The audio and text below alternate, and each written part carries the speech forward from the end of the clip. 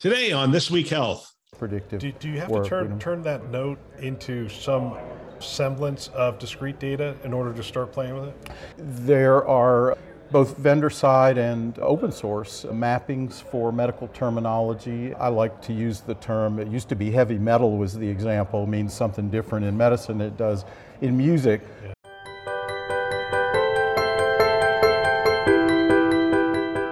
Welcome to This Week Health Community. This is Town Hall, a show hosted by leaders on the front lines with interviews of people making things happen in healthcare with technology. My name is Bill Russell, the creator of This Week Health, a set of channels designed to amplify great thinking to propel healthcare forward. We want to thank our show sponsors, Olive, Rubrik, Trellix, Medigate, and F5 in partnership with Sirius Healthcare for investing in our mission to develop the next generation of health leaders.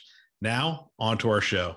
Here we are from the Scottsdale Institute. I'm here with Dr. Brian Young, the Enterprise Physician Informaticist, maybe not the, but an Enterprise Physician Informaticist with Common Spirit Health. Brian, nice to catch up. We just had lunch together. Yes, it's been good to talk to you. This is like a follow-up conversation to our lunch conversation. So what's top of mind right now for you in your role at Common Spirit? Well, I think as you mentioned in our lunch conversation, the scale of the new merged organization is pretty large. How big is Common Spirit now? It's changing a little bit with the divestiture of the Iowa facilities that was announced recently, but I think we're somewhere in the high 130s, 138, 139 hospitals now. We have 68 obstetric centers, 1 in every 40 births in America occur. 1 in every 40 births? Yep. I tell people, a 16 hospital system, like, wow, that was big. Yeah. 130s, just at that scale is pretty huge. Yeah. So do you end up focusing on system issues or do you focus on specific? Yeah, I think how different health systems rolled with analytics and data science back, several years back was there were some bottom-up type projects and some top-down, and bottom-up tend to be solutions that don't scale well, so our CMIO wanted us to start with things that were aligned with enterprise strategy, and so we're under the Office of the Chief Medical Officer. We align with board goals and try to do analytics to support execution on the board goals. So where's big data? These might be two different questions. Where's big data? Where's predictive models? Where's analytics going? Well, I think it's going to solve the need for a longitudinal notion, if you will, some indication of a human being, the patient, over time, as opposed to kind of transactional snapshots or glimpses. And you need that to what I was speaking with you earlier about, to do real-time analytics, to bring relevant information as things flux and change in the care journey. Well, we hear so much here, the speakers will get up and talk about the 20-80, 20% of your health is related to healthcare and 80% is related to other factors outside of healthcare. Do you try to look at that problem? Is that something, or are you mostly focused on making the 20% better, the time when we're actually in front of the clinician? Well, yeah, I think I was talking with you about the advent of cloud server architecture and scalable compute and scalable storage to try to get to real time. So if you're at a level of capability and maturity in your organization to move toward the cloud and be able to do that, then you start looking at the 80% and how to do. If not, you have to kind of leverage what you can get your hands on. We've been doing more leveraging what we got our hands on. When we were Dignity Health with 38 hospital system, we had at least span in the inpatient arena over what was happening in the Cerner EMR and associated systems. So that was pretty good. But now that we're larger scale and we've got 4 EMRs and we need to munge notes from a lot of sectors and try to execute on genomics and all this stuff, we need to kind of move to the next level. That's where the So what's like a top of mind problem that is in front of you that you're trying to solve? In the short run, everybody talks about artificial intelligence, and I did a slide once that had a little guy in a Jeep at the bottom, and it's titled, "It's a Hill Climb," and it kind of moves up the path from structured, semi-structured, unstructured data on up into imaging and video. And down near kind of the first toe in the water for artificial intelligence is natural language processing. And you can find vendors that'll do that for you, but it's fairly expensive. If you can execute on that within the walls of your organization, we've done some of that. That dip in the toe of water, trying to leverage, I don't know if you heard in your past, but predictive models of any kind usually creatively undergo some lift when you ingest note-based information. That's the dark data. So going after that for us, I think has been a little bit of a subtle to medium priority to try to leverage what's in the notes that we have. It's water going over Niagara Falls right now at the scale we're at, but if we can dip into that and do some things as far as predictive do you have work, to turn that note into some semblance of discrete data in order to start playing with it?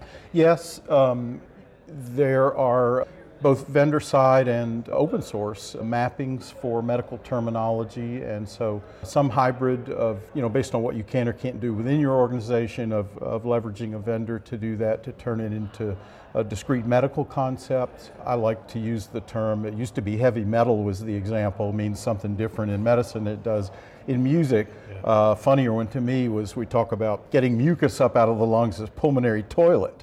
And pulmonary toilet, those words outside the medical realm, who knows what that would be. But when it means something in healthcare, that has to be mapped and made sense of. And those mapping systems would do that for us when we turn the note text into 130 data. And Common Spirit grew through acquisition. You talk about the 38. That sounds like the core. That's where you were before the. I want to say HCI. It's not HCI. CHI. Catholic Health Initiative. I don't know why I'm mixing those letters up. So CHI.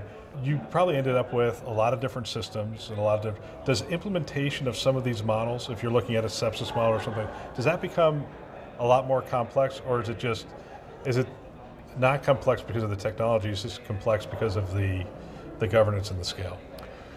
A little bit the governance and scale, more from the standpoint of the unsolved interoperability problem in mapping between multi-tenant EMR. The theory of doing sepsis predictive and all that, I think, is less of a hill climb than actually doing it if you get the okay to do it in Epic, in Cerner, in Allscripts, in Meditech.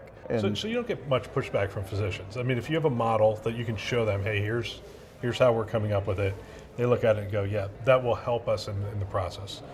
Yeah, true, and particularly, fortunately, I work on a team that brings data. We try to bring the validation of that it's good data and that it's telling them the right things they need to know. Once you do that, it gets pretty hard for folks to slip out from under, like, why would you not want to use that? It's automated and ready to go. But that's one of the pushbacks we're getting on AI models is the black box. Right. It's like, look, we're not just going to put this stuff in here. We need to understand, how did it come to this? Even if it's a recommendation, not a diagnosis. How did it come to this recommendation? Because otherwise, I almost have to ignore it because I don't understand what it's doing. Right. And so I think that's where it's important to, one solution is to start with small pilots where you have a very kind of tight structure in around the trust and provenance of not only the data, but what the model's suggesting a physician to do. You also want to build solutions like that they'll allow the physician to object and opt out. They don't feel relegated as in the model told me to and I didn't feel like I had any choice to do anything different. You want to create a culture around that. There are some things afoot to try to make the black box less black boxy, but by nature of the build and how those deep neural networks work, it's just a node with weighting supplied at each node, and you don't know which out of 30,000 to a million variables is being weighted in that node, and then you move to the next node, and guess what? It's different stuff being weighted. So it's hard to. I want to go back to where you started, reporting to the CMO, take your direction really from system initiatives and objectives. I think some people who are listening to this they're hearing that and they're going, that's interesting, because where data science and all those things sort of grew up in the company, they ended up starting in different spots, maybe stayed in those spots and whatnot.